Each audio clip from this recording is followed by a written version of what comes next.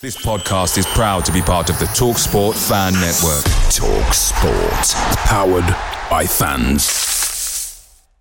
The TalkSport Fan Network is proudly supported by McDelivery, bringing you the food you love. McDelivery, like McKenna, brings a top-tier lineup. With Leif Davis-esque delivery right to your door, you'll always be winning with McDelivery. So the only thing left to say is, you win. Order now on the McDonald's app, and you can also get rewards points delivered too, so that ordering today means some tasty rewards for tomorrow. Only via app at participating restaurants. 18 plus. Rewards registration required. Points only on menu items. Delivery fee and terms apply. See mcdonalds.com. The TalkSport Fan Network is proudly teaming up with Free for Mental Health Awareness Week this year. As football fans, we often pride ourselves on knowing everything, from which substitution can turn the game around to the quickest route home to beat the crowds. However, when it comes to discussing feelings with our friends, we might not always feel as confident. That's why we're here to equip you with the right tools so you can reach out to those who can help. If your mates are struggling, let them know that the Samaritans are free to call on 116 123. That's 116 123. They are there to listen without judgment or pressure, 24/7, 365 days of the year. Let's all take a moment to talk more than football.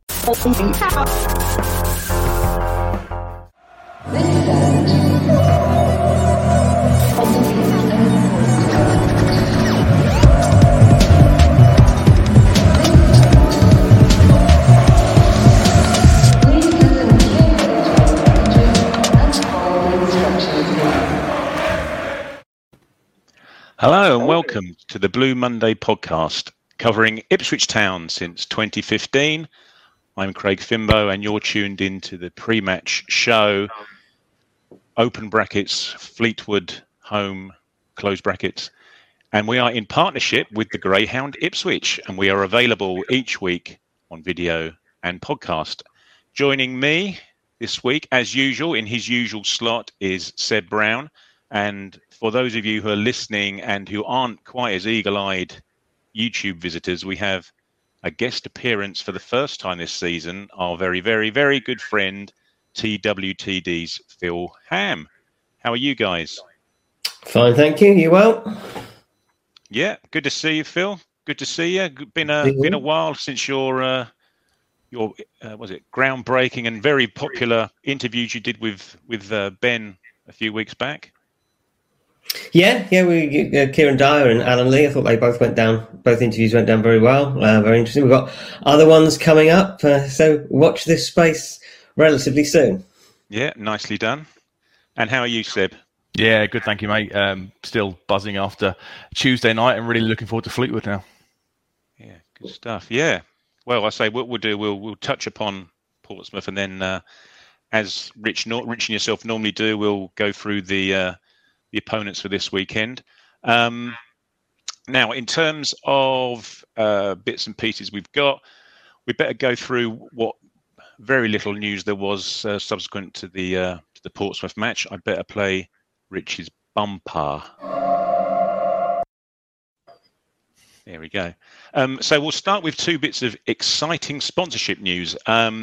Now, earlier in the week, it was announced that Blue Monday is sponsoring ITFC women's pro and central midfielder Abby Lafayette for the remainder of the 21-22 season. And we'll be speaking to her during the course of the season on how things are going.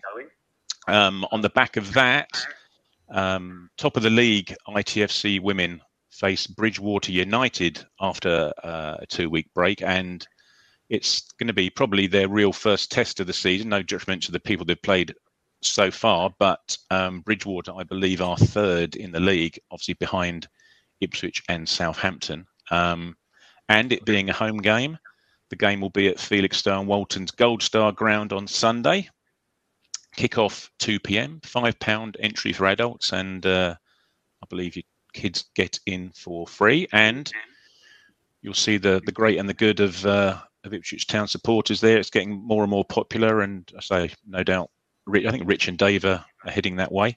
And secondly, our own equally exciting sponsorship news is that this pre-match show and all our pre-match shows from here on are now supported by our very good friends at the Greyhound, the only Ipswich venue to head to for your pre- and post-game chit-chat for every town match. It's an Adnams pub, so, you've got good beer. It's got a good beer garden. It's got good food. I can thoroughly recommend the mosaic and the nachos.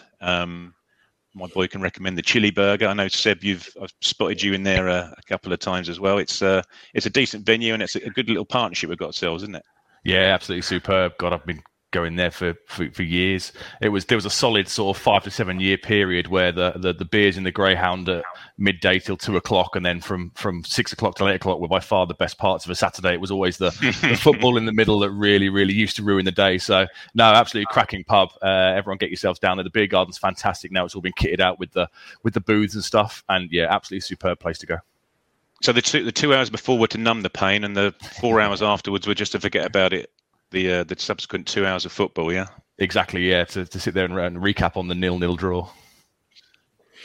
And if I were a polished professional, I'd seamlessly segue between greyhounds and racehorses, but I'm not. I think you just done. Yeah, professional level. Who needs Rich Woodward? We'll have a vote on that later, shall we, along with the Room 101. I'm not saying it's been a quiet news week, but the only other bit of news I've got is that J-Tab is going to ride a racehorse at Wincanton on Sunday. Words I probably never thought I'd be saying, but it's a charity do. Phil's had a story on it in the last day or so. As I say, it's for charity. He's got a Just Giving page, so if you want to take a look at Phil's news story, you can get the latest on that. And I say that's pretty much it in terms of news. He's been he's a kind of renaissance man of sport, isn't he, J-Tab? Because I think when he stopped playing, he was a good golfer, I think. Yeah, he's off scratch, wasn't he? He played in what's it, the Pro-Am thing at Wentworth, is it, that they have sort of prior to one of the major tournaments? He played in that BMW thing, I think it is. Yeah.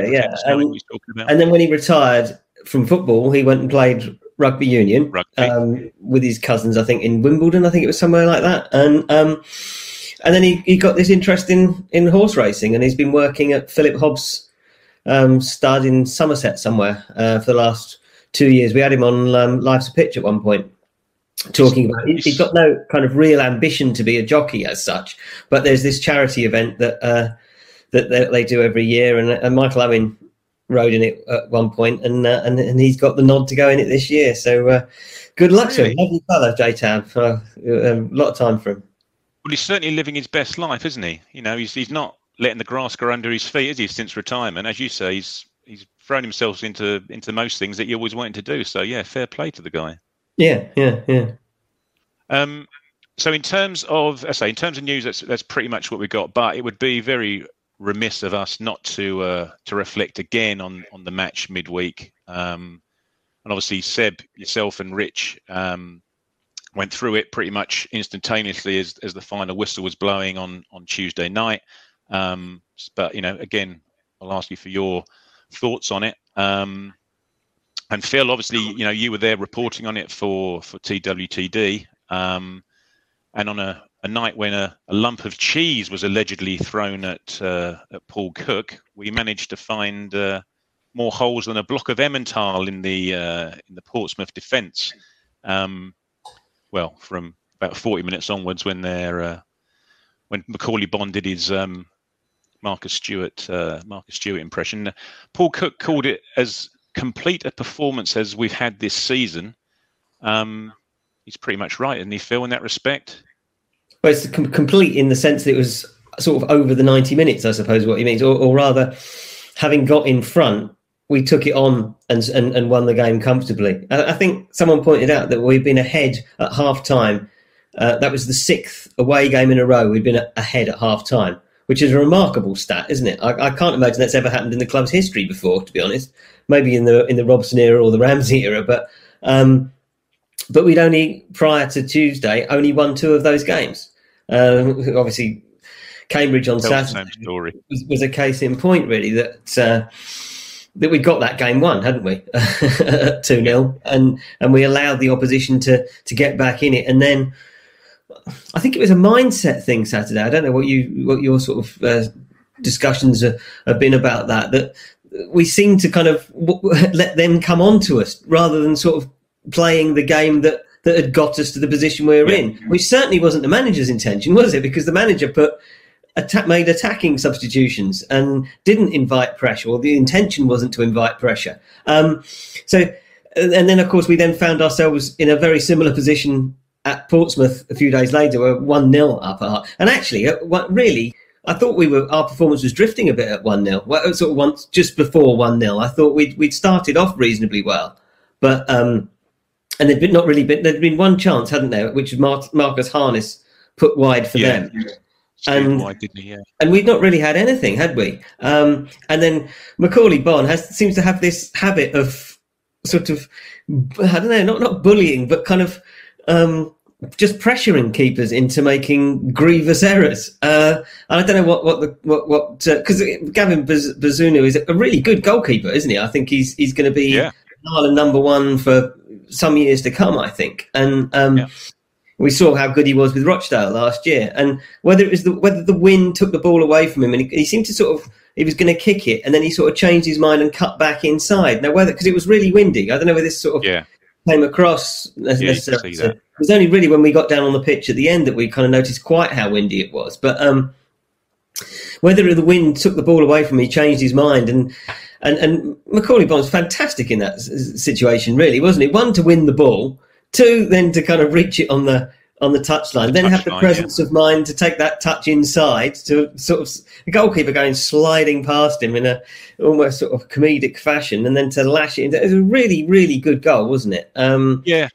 But there was a lot to do at that point, wasn't there?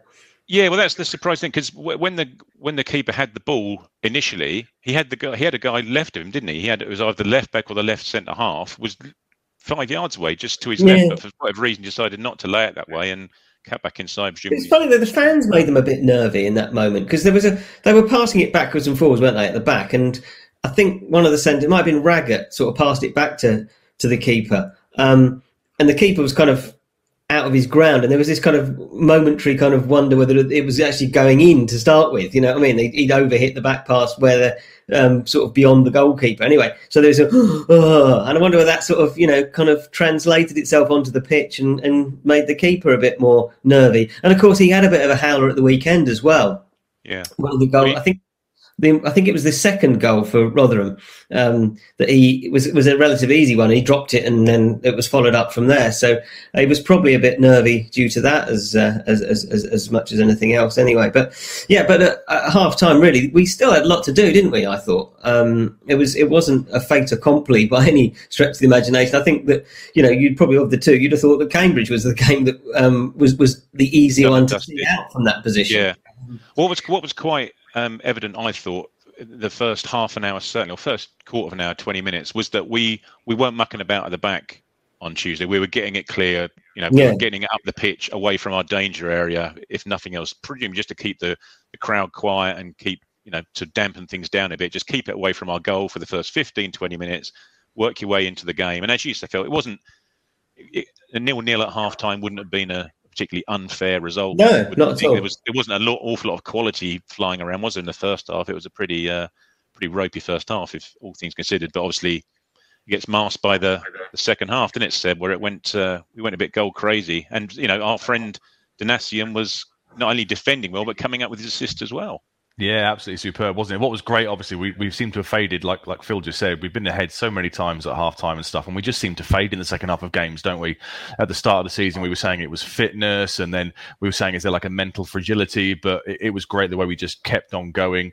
Donasian was bombing forward like I've seen things on Twitter comparing him, calling the Caribbean Cafu and stuff, and it was absolutely superb play from him, wasn't it? And we just absolutely took them to bits, and it was, the second goal was clinical, obviously. That was the really lovely finish by Chaplin, just stroked into the far corner back at his old club. And then after that, we just, the keeper has a howler for the third one, and the final one, Donasian again bombing forward, picks out Burns lovely, and he slots home, and the crowd had turned at that point. And it was just great to see that we not only did we see the game out in the the 10, 15 minutes after half time, but we kept going. Things didn't drop. People didn't seem to lose fitness or anything, and it was an absolutely superb performance. But what's crucial, given the drop points on Saturday, is that we really look to follow up now, isn't it, on Saturday against Fleetwood? Yeah. It was sort of. Sorry, I'll just say it was sort of an ideal scenario for Paul Cook, in that he's already told us he wants to make attacking substitutions when we're ahead, and then just keep the impetus going, doesn't it? And this was the textbook ideal match for him. It just all clicked and it all worked exactly how he wanted it to.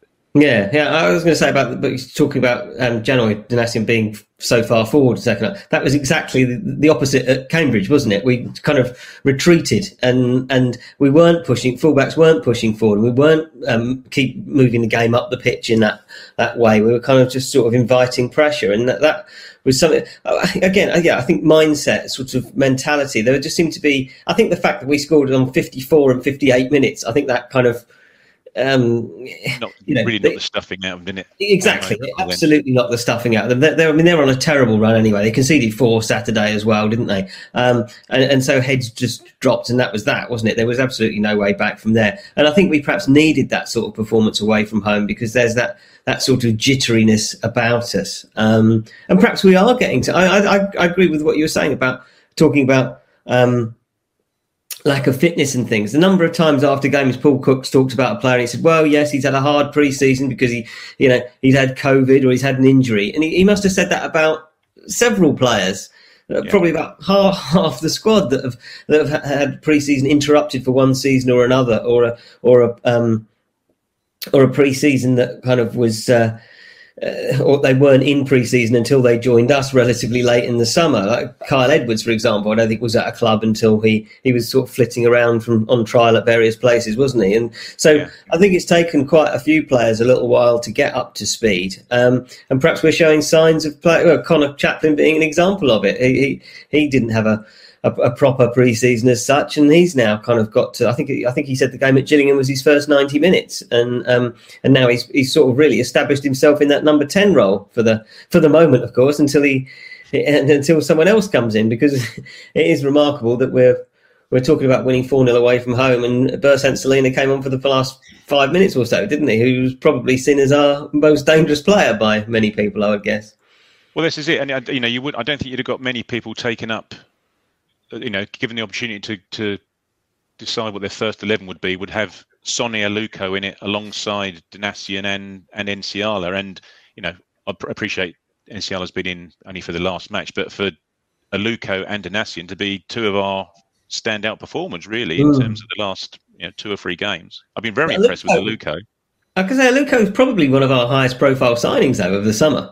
Because, you look at his CV is probably as impressive as anybody. Maybe Celina having started out at Manchester City. Other than that, really, I think he's probably the one that's sort of done the most in the game. Obviously, he's the one who's 32 as well, so has had a chance to do that. But I think he obviously had a difficult start against Newport. But again, he's another one who wasn't with a club until he joined us. He was at Derby and wherever else, wasn't he? Yeah, I think sort of George Edmondson was another one who I think when he joined the club, he'd had an injury over pre-season. And I don't think he played for 4 weeks after he joined us, did he? And that was not so much the injury, but getting him fit, getting him up to speed before he kind of got up and running. And I think that's been the case with a lot of them. And perhaps we're finally seeing that happening now. I mean, the other thing, you look at the other big result we've had, Doncaster. We followed that up with the Accrington defeat. With exactly the same 11. Well, you wonder how much that was impacted by the fact that the players were, not as fit as they should be at that stage and not able to play 2 games in however many days it was. And whereas Tuesday, Paul Cook made a few changes from the 11 on Saturday, even though for most of that game we were well on top. He made a few changes, and I think perhaps he's feeling more that. Because I think he is of that old school, isn't he? You don't change a winning team. He said that on a number of occasions. But at the same time, I think he's perhaps realising that that you may have to more often than perhaps he would like, because players are not perhaps as fit as he would like them, and and obviously he's got a squad that he can do that with. And he's probably got a raft of sports scientists and people behind him who are telling him that it might be sensible to do such a thing as well. Yeah. I think they, with their iPads on the touchline, I think sort of pointing out load and all this kind of thing, and who might come off that kind of situation. I think it is sort of as stark as that. And what's great as well is those squad guys. Sorry, Craig. Those squad guys obviously come in, and there's no drop off, is there, in terms of performance and stuff? It's great. In the past, we've seen big players drop out of the side, and we simply never had the options in the squad to replace them effectively, which would lead to a poor team performance or a dodgy run of results. But this year, you rest Wes Burns against Cambridge. His replacement scores 2 goals, makes himself undroppable. Scores in the next game. It's great. There's no noticeable drop off now because the squad is so healthy in those kind of places. And also during matches as well. As Wes Burns comes on during a match, does he? There's no let up. You look at our bench, and there were occasions last year where you look at the bench and think, oh crikey, if we lose X, Y, Z, it's going to be a decent drop off. But you really cannot see much. They're all much of a mattress on the bench, and it literally is. Well, hopefully, fingers crossed, touch wood.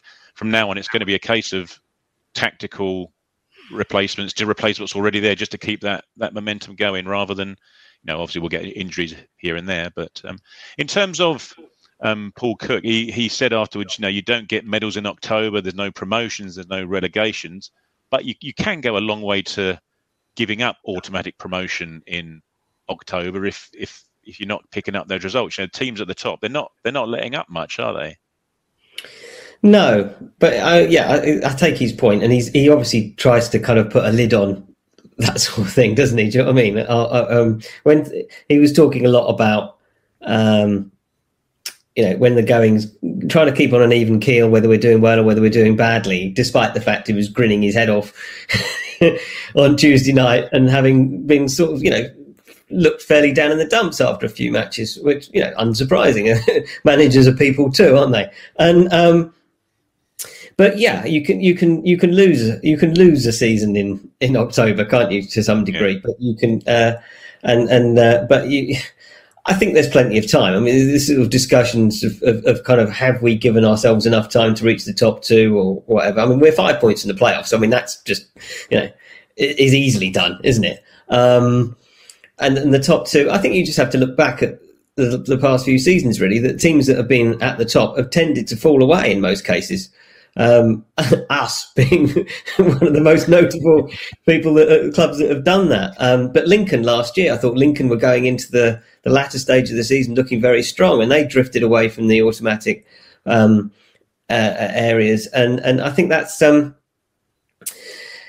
mean, if one of the sides at the top at the moment carries on as they are, I think they're going to thoroughly deserve promotion, because they're going to be on 100 and so many points, aren't they? On the kind of if they're carrying on in the manner that they are at present. So, but I think there's plenty of time, and I think we've known, because of all the changes over the summer, that it was going to be a build that it was going to take some time. I don't think we anticipated it being a slower start as it has been, but.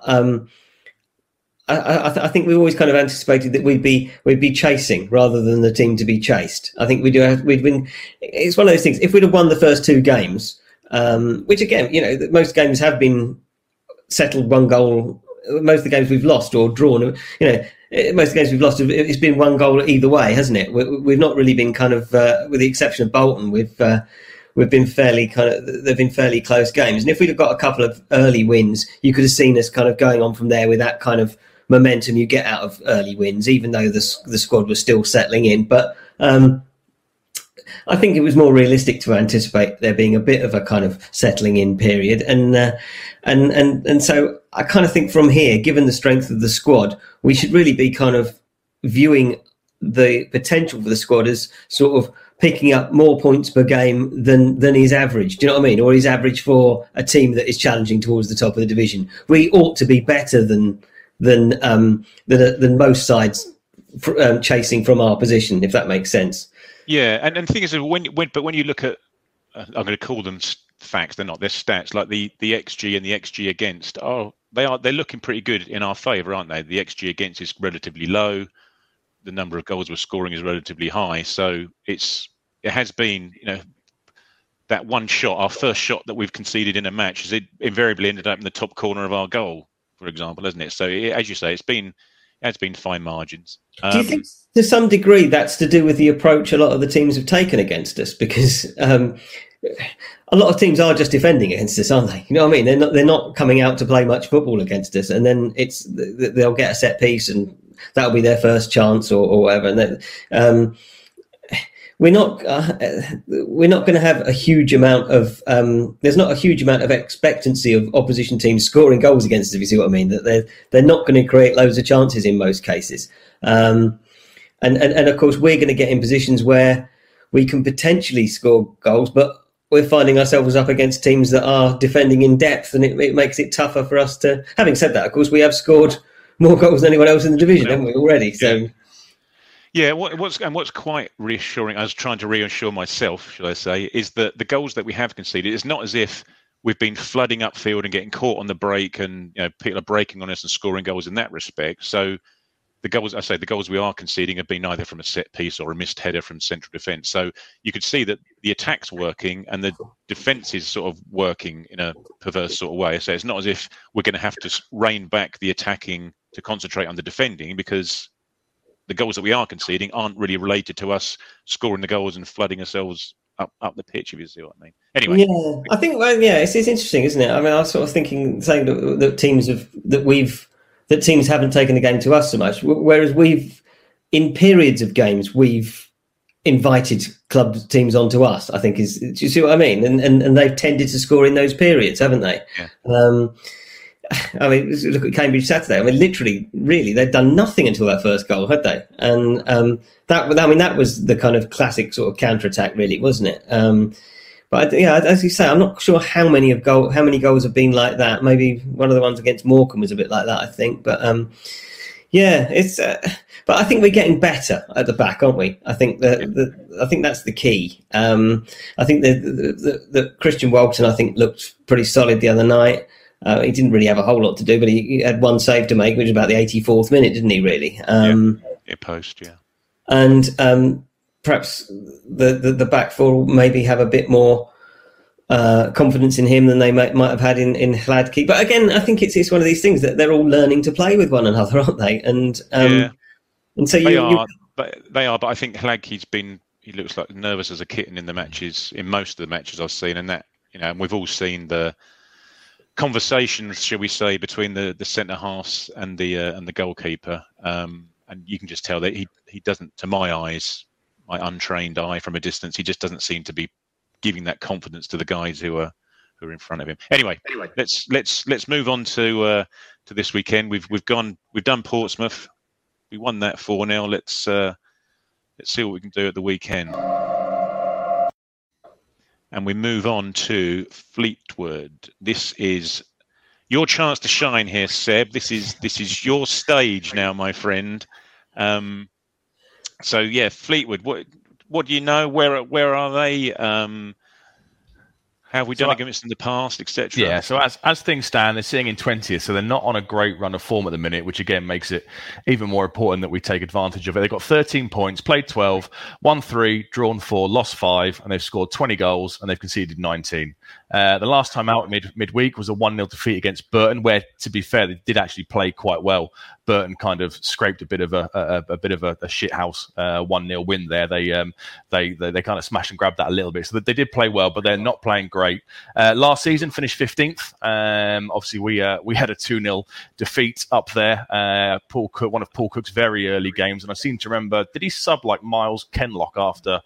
It was some point in the game. Kenlock was getting torn a new one, and I think he took him off and bought Warden, if I remember rightly. And he wasn't getting torn a new one by Wes Burns, was he? Yeah, I think he probably was. Yeah. Yeah, and is that the one where Callum Connolly scored a header and was it a long throw? And yeah, that was the one. Yeah, Thomas very early on in his range, I think. Yeah, Thomas Hurley was shock horror flat-footed, I believe. And then on the last game of the season, obviously beat them 3-1 at home, and Wes Burns scored that goal where he just kept running and clearly raised a few eyebrows, sat in the technical areas and stuff of the home team. But yeah, so that was last season. Simon Grayson is in charge there at the moment. He replaced Joey Barton last January. Barton left a bit strangely, didn't he? And then turned up at Bristol Rovers, now in League Two. So 15th last season. Their peak was the COVID curtailed season when they finished 6th. We won won there. I remember I was there, I think, with Rich and a couple of the guys. We won there. Sort of must have been November time, probably about this time 2 years ago. October, November, wasn't it? Yeah. Yeah, Jackson followed up a Garbutt free kick, and we suddenly were like, 5 points clear, and thinking this League One is so easy. And they did the hands at the end of the game. We had a game in hand as well, didn't we, at that point as well? Yeah. And Joey Barton had come out pre-match and said, this is the worst Ipswich team of all time. And we thought, we've shut him up now. It's going to be a gentle stroll to the finish line. And then, we all know what happens. So, Grayson's played 34 games, won 12, drawn 9, lost 13. So averaging 1.32 points per game. We all know him from the Championship level, Leeds and Preston and Blackpool. And then at Sunderland in that very brief, in the relegation series, he was there for, the first 10 games of the season, was it? We battered them 5-2, and he was in the Netflix documentary, but he didn't last there long and got replaced by Chris Cole. Away days are great, but there's nothing quite like home comforts. The same goes for McDonald's. Maximise your home advantage with McDelivery. You in? Order now on the McDonald's app. At participating restaurants, 18 plus, serving times, delivery fee and terms apply. See mcdonalds.com. Blue Monday are delighted to be partnered with TalkSport Fan Network and NordVPN, giving you the best possible offering for browsing the internet securely. NordVPN opens up global streaming options for content not available in your region by switching your virtual location quicker than Wes Burns running down the wing. NordVPN acts like your cyber Sam Morsey whilst online, protecting your personal data and sensitive info like passwords and credit card details from falling into the wrong hands. For about the price of an ITFC match program a month or a Blue Monday Telegram subscription, you can get yourself a NordVPN account which can be used across 6 different devices. If you need to rapidly change direction like Amari Hutchinson, there's a 30-day money-back guarantee.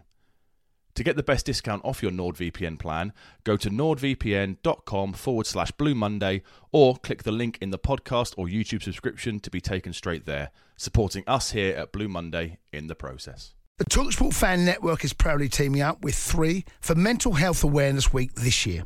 Beyond the pitch, beyond the results, we're here to connect fans, getting them to embrace the highs and lows of supporting your club, because we're not just fans, we're a team.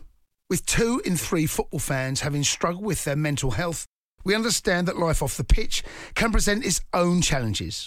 That's why we're committed to ensuring you have the tools to stay connected with your friends and fellow supporters. Take a moment to connect with your mates. A simple text or an open conversation can make a world of difference. And if they don't respond right away, don't hesitate to follow up. Let's all take a moment to talk more than football.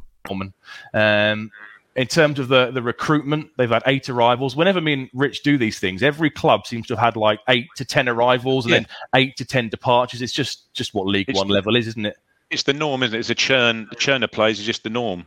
Yeah. So I think also COVID has impacted on that as well, because of course teams are offering shorter term contracts than they would have been offering a little while ago. So it's got very much like non-league almost, isn't it? Yeah, it's all one-year deals, isn't it? With options in the club's favour if need be. It's not like it used to be, I guess. The key ins, for some very strange reason, Joey Garner has swapped sunny Cyprus for not so sunny Fleetwood, which, having been to both, is a really strange. I've seen both. It's a very strange decision to me. But then he always liked the Northwest, didn't he? When he was down at us, he always wanted to move back up there to Wigan and stuff. So fair enough. If that's what you like, that's fair enough. He's not really playing for them. He's made 5 sub appearances and yet to score. But we know all about Joey Garner. If they're chasing the game with half an hour, 20 minutes to go, he's going to be thrown on, and the likes of Nsiala and Edmondson are going to have to be properly on their game, because he's going to be all the tricks and all the little, the dark arts, shall we say, of being a striker. He's going to be looking to win those free kicks in and around the box. Anthony Pilkington, I remember Paul Lambert nearly signed him, if I'm right, didn't he? Wasn't he the target before we got Alan Judge for that number 10 role in the January transfer window of the relegation season? I'm sure we nearly got him, and he ended up going to Wigan, I think was where he went in the end. I think they offered more money. I think that was basically it. I think, yes, I can't think where he was. Was he at Cardiff at the time still? Rings a bell. Yeah, I think it rings a bell. I think he was being released by Cardiff and or had been released by Cardiff. And it was, I think, just simply kind of someone offered slightly more money. But it seems to be the sort of name that would appear in a lot of your news items, Phil, for just as a rumour that's been bandied around. He's one of those that's been linked a lot over the years, isn't he? That's been mentioned a lot. Yeah, I think he was playing in India, wasn't he, until he joined up with Fleetwood, which is, but I don't think it worked out terribly well for him there. And Yeah, I mean, he's getting towards the end of his career now. Bit of he's a Canary, isn't he? A former Canary. So he's one who obviously will presumably look to put something over on us. But yeah, I mean, he's a player who was a decent Championship player in his day, wasn't he? Yeah, and obviously Lambert identified him as the one to do that number 10 position, didn't he? He was thinking in that position he was playing, he was the one that was going to really look to dictate the play. But obviously we went out and got Alan Judge instead. And then I completely forgot that Harry Wright was there till I was doing the some of the research for it. I completely forgot they signed him in the summer. He's only made an appearance in the Pizza Cup so far, but he's their reserve goalkeeper, and good to see him snapped up at this level, because he never got an appearance for us, and he was one of those I thought might drift out of the game a little bit, but good to see him at a decent level. I think he's on loan at Farsley Celtic at the moment, getting some games. I think which is what he needs, isn't it? Really, he didn't. He had a few loan spells here, didn't he, in similar sorts of clubs in non-league. But I think, games is the thing he needs. He must be getting on towards 21, 22 now. So, and of course, his father was playing in the Premier League at 17, wasn't he? So, but yeah, he's. I mean, I think he's not the tallest of keepers, is he? I think that's probably going in this era. I think because goalkeepers are all about 6'5" now, aren't they? So I think he's a little below that, and so clubs might look at him and think, well, he's not for us, sort of thing. But he needs to go somewhere, play a lot of games, and establish himself, because at the moment he's just seen as this sort of fella who's played a fair amount of under-23s football, isn't he? I remember Joe always said he was really good with his feet. I've never seen him play personally, but I remember Joe always used to say in the academy games and the under-23 games, he always had really, really good distribution from his feet. He was able to ping the ball out to a fullback really effortlessly, and that was kind of his key power in the game. Yes, he's a decent footballer, definitely, as a goalkeeper. And of course, that's such a modern part of the goalkeeper's armoury, isn't it? To sort of to be a footballer as well as a goalkeeper. Yeah.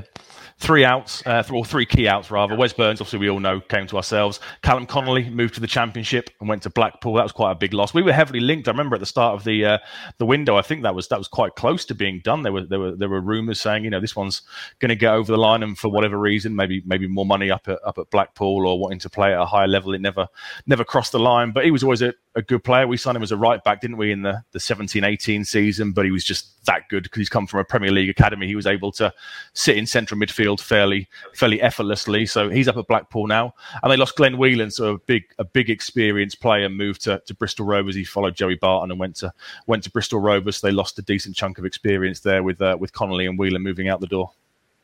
Oh. Yeah, Connolly was one that was fairly high up the list, I think, of potential targets. But you wonder how. I don't think it was ever particularly close, but I kind of wonder how early he knew he was going to Blackpool, to be honest. I think that as soon as Blackpool, a Championship club, came in for him, I think that was that, wasn't it, really? You're going to want to play in the Championship if you can, once you're sort of, he must be, mid-20s now, mustn't he? 25, something like that, I would guess. But he did very well for us, didn't he, I thought, during the span, playing in midfield. And I know Mick McCarthy was a big fan of his. Yeah, great player. And obviously, being from that part of the world, I guess he wanted to settle a bit closer to home as well. Maybe it's too warm and sunny down in Suffolk. He's missing the drizzle and the wind that we get up here. So what to expect from Fleetwood? So they are very good at set pieces. They've scored 20 goals, like I said earlier, and 9 of them have been from set pieces. 4 have been direct free kicks from Danny Andrew. So that is a big weapon for them. He's done an interview today where he said he's never scored 4 goals in a season, let alone 4 free kicks in the first 3 months. So that's a big worry for us. We need to be on our game and make sure we're not giving away free kicks in and around the area, because his left foot is absolutely lethal.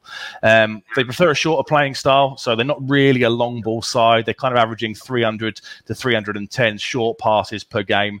To put it in perspective, we average about 375, and they're averaging 68 long passes per game, and we're averaging 90. So not really a long ball side. They are the king of the interceptions away from home, with 12.5 per game, and they can be quite niggly and quite fouly too, which I guess, when you've got the likes of Garner coming off the bench, does kind of make sense. He likes to put himself about a little bit, averaging 13 fouls a game. They average 47.8 possession, so they're happy to sit back and let sides sort of, they're not going to be ones that are going to look to knock it around and really dictate the play. They will sit back and simply wait and then look to exploit set pieces.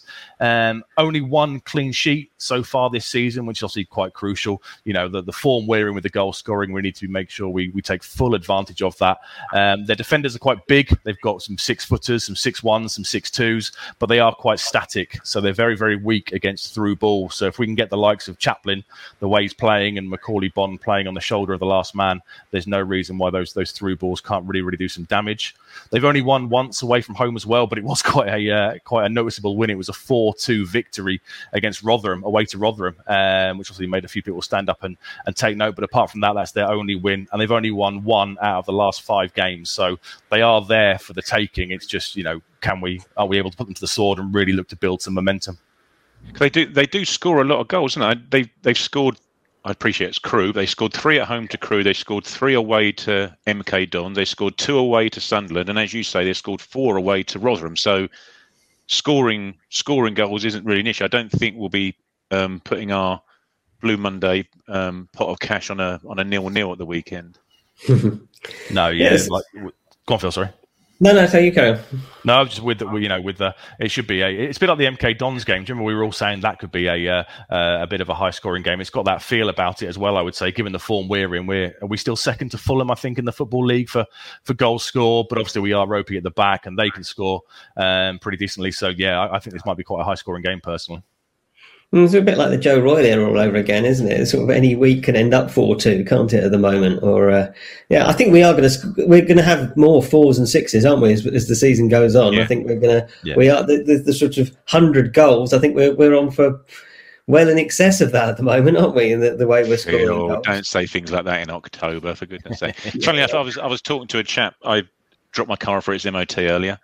Rock and roll. But one of the guys in the garage is an Ipswich fan. He's a slightly younger Ipswich fan. But he was just saying that he's now enjoying going to watch games of football. And that's what he said. I can't now wait until the weekend. I actually want to go and watch them. I want to go and see us play. It's entertaining to watch. And he's probably had a few years of his formative years of watching slightly less exciting football, shall we say. So yeah, it's just a question of keep them out at one end, but as you say, if you score more than the other team, then happy days. In terms of formations, Seb, what they did a bit here, there, everywhere, aren't they? Yeah, very inconsistent. So 3-5-2 is what they've played most. 3 at the back, a variation of 3 at the back is what they've played most. They've played 3 at the back 6 times in total. A variation of sort of 3-5-2 and 3-4-1-2. The last 5 games, it's been 4-2-3-1 3 times, but it's been 3-5-2 in the last 2 games. So I would assume they will stick to that. It looks like Tom Clark won't be back in the centre of defence, so the back 3 is likely still to be Hill, Clark, and Hill, Johnson, and Danny Andrew, and they play wing backs, and they very heavily look to overload the right hand side with the wing backs. Well, that's interesting because Portsmouth played 3 at the back, didn't they? And we really exploited that gap behind their wing backs, didn't we, the weekend? So I'd imagine Paul Cook's probably got his fingers crossed that he'll be up against another 3-5-2 at the weekend, maybe. Yeah, Danny Andrews, the one that plays the left centre-back, the left of the 3. So if Donatian can do what he did on Tuesday night and really look to bomb on and put pressure on him, then hopefully we can get some joy down that side again. So in terms of their starting 11, you've sort of gone through the back 3. Who've they got through the rest of the team? Well, Jordan Rasita is the sort of the name that we all kind of remember. I remember him very much from Football Manager kind of days. If you were looking for a central midfielder, he'd always be one of my go-to kind of guys. Left the Liverpool Academy to go to Rangers, and he must have caught the eye of Joey Barton. I forgot Joey Barton was at Rangers for a very brief spell, and he sort of took him to Fleetwood on loan, and then he signed him permanently. So he'll be the sitter. I think he missed the last game with injury, but I think he's meant to be back. So he'll be the sitter alongside Jay Matey, who's come through their academy. And then Callum Crumps is their number 10. He's their sort of midfield creator / attacking player. He's got 2 goals and 3 assists so far this season, and he's the one looking to load the ammunition for their star striker, which is Gerard Garner, not Joey Garner, Gerard Garner, who's got 5 goals from the 12 games so far this season. Okay, so he's we think that Gerard Garner's good. Isn't he the guy that they've had for a while, and then he He's had loans We've like here, there, and everywhere on loan, yeah, non-league and all sorts. And he's literally just come back this season and started a house on fire, isn't he? Yeah, perennial loanee, went out on loan. He's about 21, 22, I think. Went out on loan, did all the lower league stuff, and then he's been given his chance this year. And yeah, to be fair, he's not looked back so far. He's all 5 goals have come within the penalty area, so he's a bit of a poacher. He's not great in the air. He's not overly big. He's only won 12 out of 48 aerial duels in the penalty box so far this season. So he's not amazing in the air, but he's a bit of a fox in the box and a bit of a poacher. So is he your Richard Woodward curse? He's not. Player of the week. I thought he was too obvious, so I'm going to try and break the curse, hopefully, because Rich's level of accuracy is ridiculous, isn't it? So I'm going to go for the left centre back, Danny Andrews, simply because of his set piece and his delivery threat. So any corners, any free kicks, any direct free kicks, we really need to be on the money because, like I say, he's got 4 goals so far this season. He's got 3 assists, and all 4 goals have come from set pieces. So he's the man to watch, and let's hope we don't give him too many opportunities on Saturday. So when the fun stops, and please gamble responsibly, we're looking for a Danny Andrew goal and an Ipswich Town win, yeah? That'll do, yeah, that's fine, yeah. A nice high-scoring game and a Danny Andrew goal will be great. Yeah, you don't think sort of 4-1s and things, they're not really a surprise in this division, are they? I think there's a lot of goals in this division, aren't there, at the moment? And so, yeah, I think it's, that's not an unlikely scoreline at all. Okay, right. Hold on to your hats, everybody. It's Seb's fact of the week.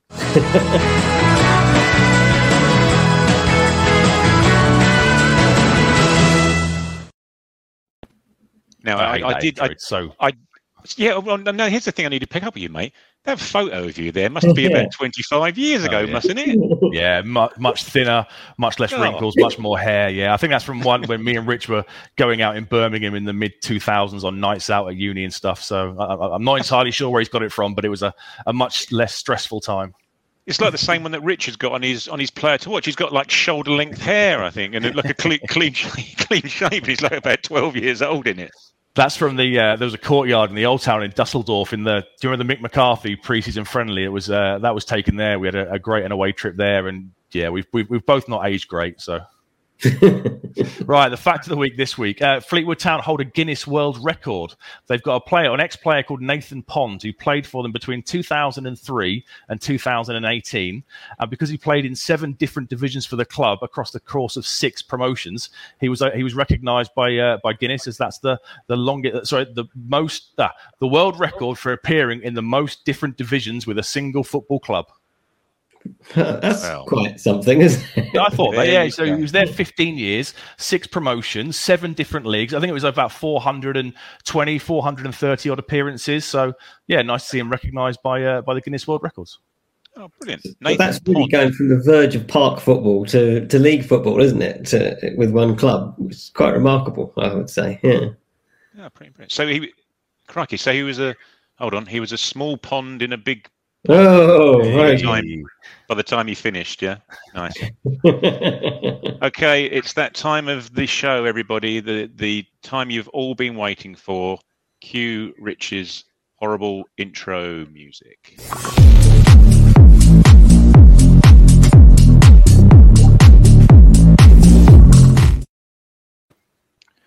Right, Room 101. Now, let's bring this up just because, Rich told me to. I've spoken to Seb about this in the green room, and we're not entirely sure that this league table should be structured exactly how it is currently. There needs to be some sort of points per game rating going on here, rather than purely how many wins, because this is the realm of Rich and Seb. Phil and I are merely interlopers on this. We're cuckoos this weekend. So being 100% merchant myself, I'm more than happy to go by a points per game rating. And also, actually, I've got another slight bone to pick about this, because it needs to be some sort of handicap in place here, because not only have we now got a 3-way split rather than a 50-50 split, we've got Phil, who's got his own fan base out there swaying the vote. So I think They'll just vote against me. if Seb and I get anywhere close to him, I think it's going to be a moral victory. If nothing, we need another column in the table for a moral victory.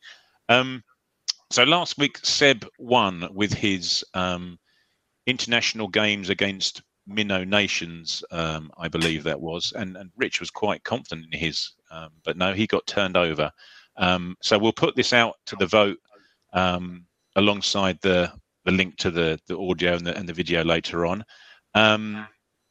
Which one of you two guys? I'm gonna go last because mine's probably the weakest. So which one of you two guys want to go first? Phil being the guest, go first. Absolutely, go on, Phil. What you okay. I certainly agree with a lot of those, but the stuttering penalties, I think that's I think everybody can get behind that, except the players who do it. I think, aren't they? I don't know what goes through their minds, but this is more of a kind of sort of journalistic thing, I suppose. People referring to league matches as ties, which I think is something that's crept in recent years. A tie is a cup game, yeah. You know what I mean? Cup game, it's a cup tie. It's a third round cup tie. It's not. Ipswich versus a third round cup tie. What the hell are they? Yeah. Well, I told you it's a few years ago. It's Ipswich v Fleetwood is not a tie. You keep sort of seeing this being referred to, and I was talking to Rich about this, and he wondered whether it came out of American sport. Whether they refer to sort of league games as ties. I don't really know a lot about American sport, so I don't know whether that's the case. But it is, something that's creeping in. It's sort of, you're sort of typing away or editing something, and someone sort of writes that. And no. Look, cup ties, league matches, cup ties. That's mine. It's probably as weak as yours. Well, that remains to be seen, mate. Seb, what you got? I'm going to go for corners. Now, I'm not crazy like Rich and trying to completely not trying to completely rewrite the rule book like he did last week. I'm going for corners where the players have this newfound, well, it's not new, it's been around for about 2 or 3 years. They have this weird thing where they'll put the ball barely touching the quadrant to take the corner, and I just don't really understand why. What difference does it make? I mean, corners are, with the conversion rate from a corner is so low anyway. What difference does it make? That extra millimeter, 2 millimeters, the linesman stands there and checks and makes sure the tiniest bit of it is touching the paint on the pitch, and I have never ever understood that one. They're professional footballers, they can whip a ball into the middle, and why does that extra no, 1 minute? Well, yeah, some can, and some can hit the first man straight away. But what difference does that extra millimeter make? I don't see the point of it, so that's mine this week. It's just that. It's just that horrible, just gaining an advantage, isn't it? I just want to gain an advantage. Like, it's a free kick. All right, I'll take the free kick. Let me just backspin it over there a little bit, gain myself an extra foot, just because I want to do it to show that I'm gaining an advantage. The only thing I would say is sort of Sunday morning football, you take a corner and there's a great sort of rut where the line is. Do you know what I mean? And the ball going in on the line, it makes it harder to take the corner. So you move it forward a little bit. But on the modern pitches at EFL and Premier League level and whatever, as you say, it's just ludicrous. Pointless, waste of time. The thing is, what I remember from playing Sunday morning football is that going off on a tangent about quadrants, the quadrants were tiny. You could barely fit the ball in the quadrant before you actually might kick the corner flag. Whereas, having been on a professional pitch, they're bloody massive, these quadrants. They must be a good yard as the arc goes, sort of thing. So it's not as if they need to they've got in danger of, famously Matt Letizia kicked the corner flag, didn't he, up the North Stand? Yeah, I remember that in the Premier League. Yeah. Okay, right. My one. This is the one to vote for. Everyone is part of being a football fan, and part of the agreement that you have when buying a ticket to watch your team play is that things may not go quite as you plan. You may not always go away to Portsmouth and win 4-0. You may occasionally go to Accrington Stanley and lose, get beaten up. But asking for a refund for tickets and travel following away performance is my Room 101. Yeah, you know the deal when you go and watch a football match. It may not end well for you, but the gall of taking to social media and asking for a refund for your match ticket or your travel to an away game to some, I'm going to upset certain people here, northern hellhole is my Room 101 for this week. Yeah, you go into the match, you go in with your eyes open, you suck it up, you go home, you moan about it, you don't ask your money back. That's a great shout. Yeah, that's one that gets on my nerves as well. You know, the way they just come out and the desperation and the pleas on social media and stuff. It's just embarrassing, isn't it? You know, suck it up. You know what you've signed up for. It's part of the gig. Yeah, I agree with you. You got to take the crunchy with the smooth. Unfortunately, we don't all get to sit in, the press box and eat the hospitality on offer, and the cheese and onion pasty. Some of us have to stand out in the wind and the rain at Accrington. But by the by, it's what we sign up for. So those will be our 3 for the week. We'll get those out on social media, and you can all have a vote on them. Bear in mind, we'll put the algorithm together to make sure Phil's family doesn't sway the vote too much. But that's our Room 101.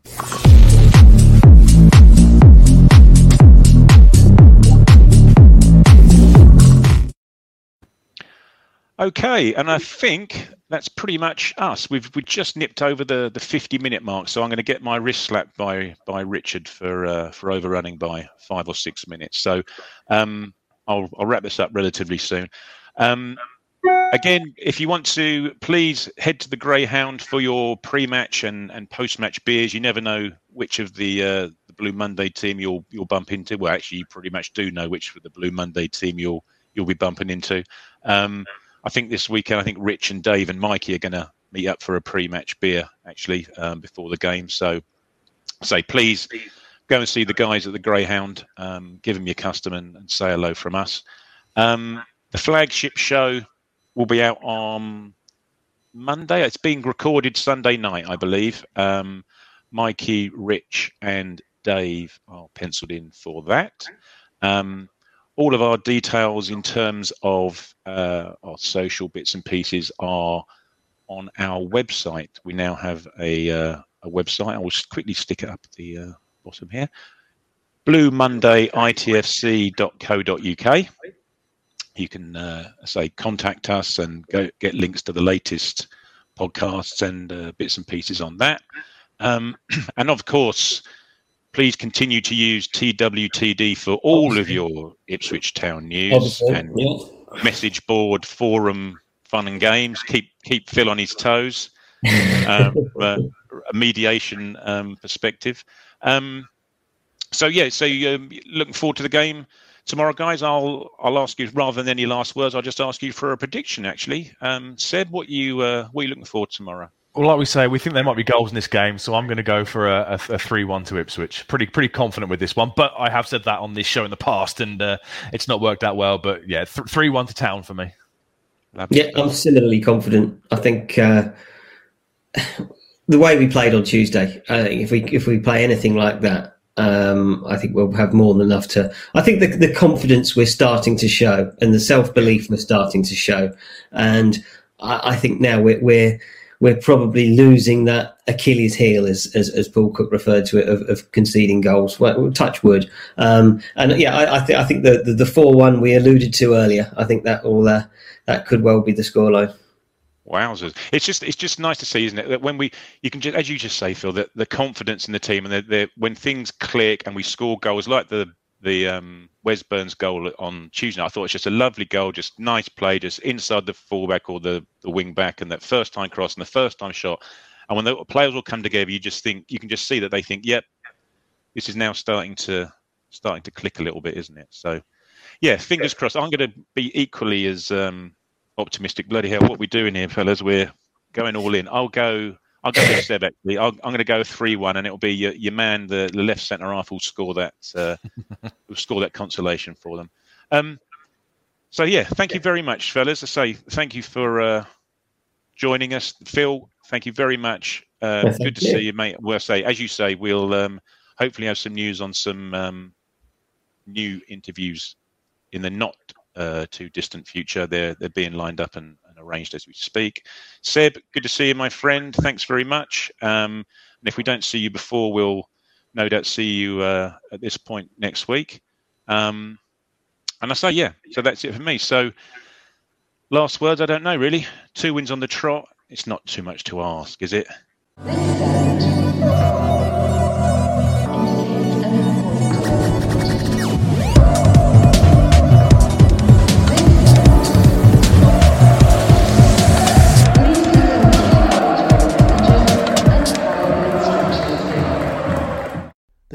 Fan Network is proudly teaming up with Free for Mental Health Awareness Week this year.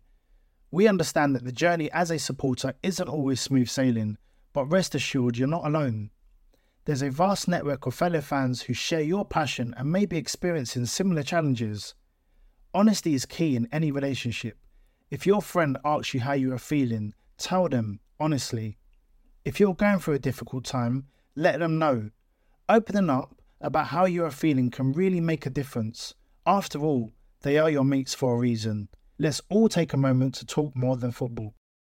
It's the promotion run-in. Everyone is gathered round to watch. The McNuggets share boxes are there offering much needed distraction. Your mate's already been booked for double dipping, but in you swoop to steal the last nugget and claim all 3 points. Oh, and there is the Harry Clark fist pump to celebrate. Order McDelivery now on the McDonald's app. You in at participating restaurants. This podcast is proud to be part of the TalkSport Fan Network. TalkSport. Powered by fans.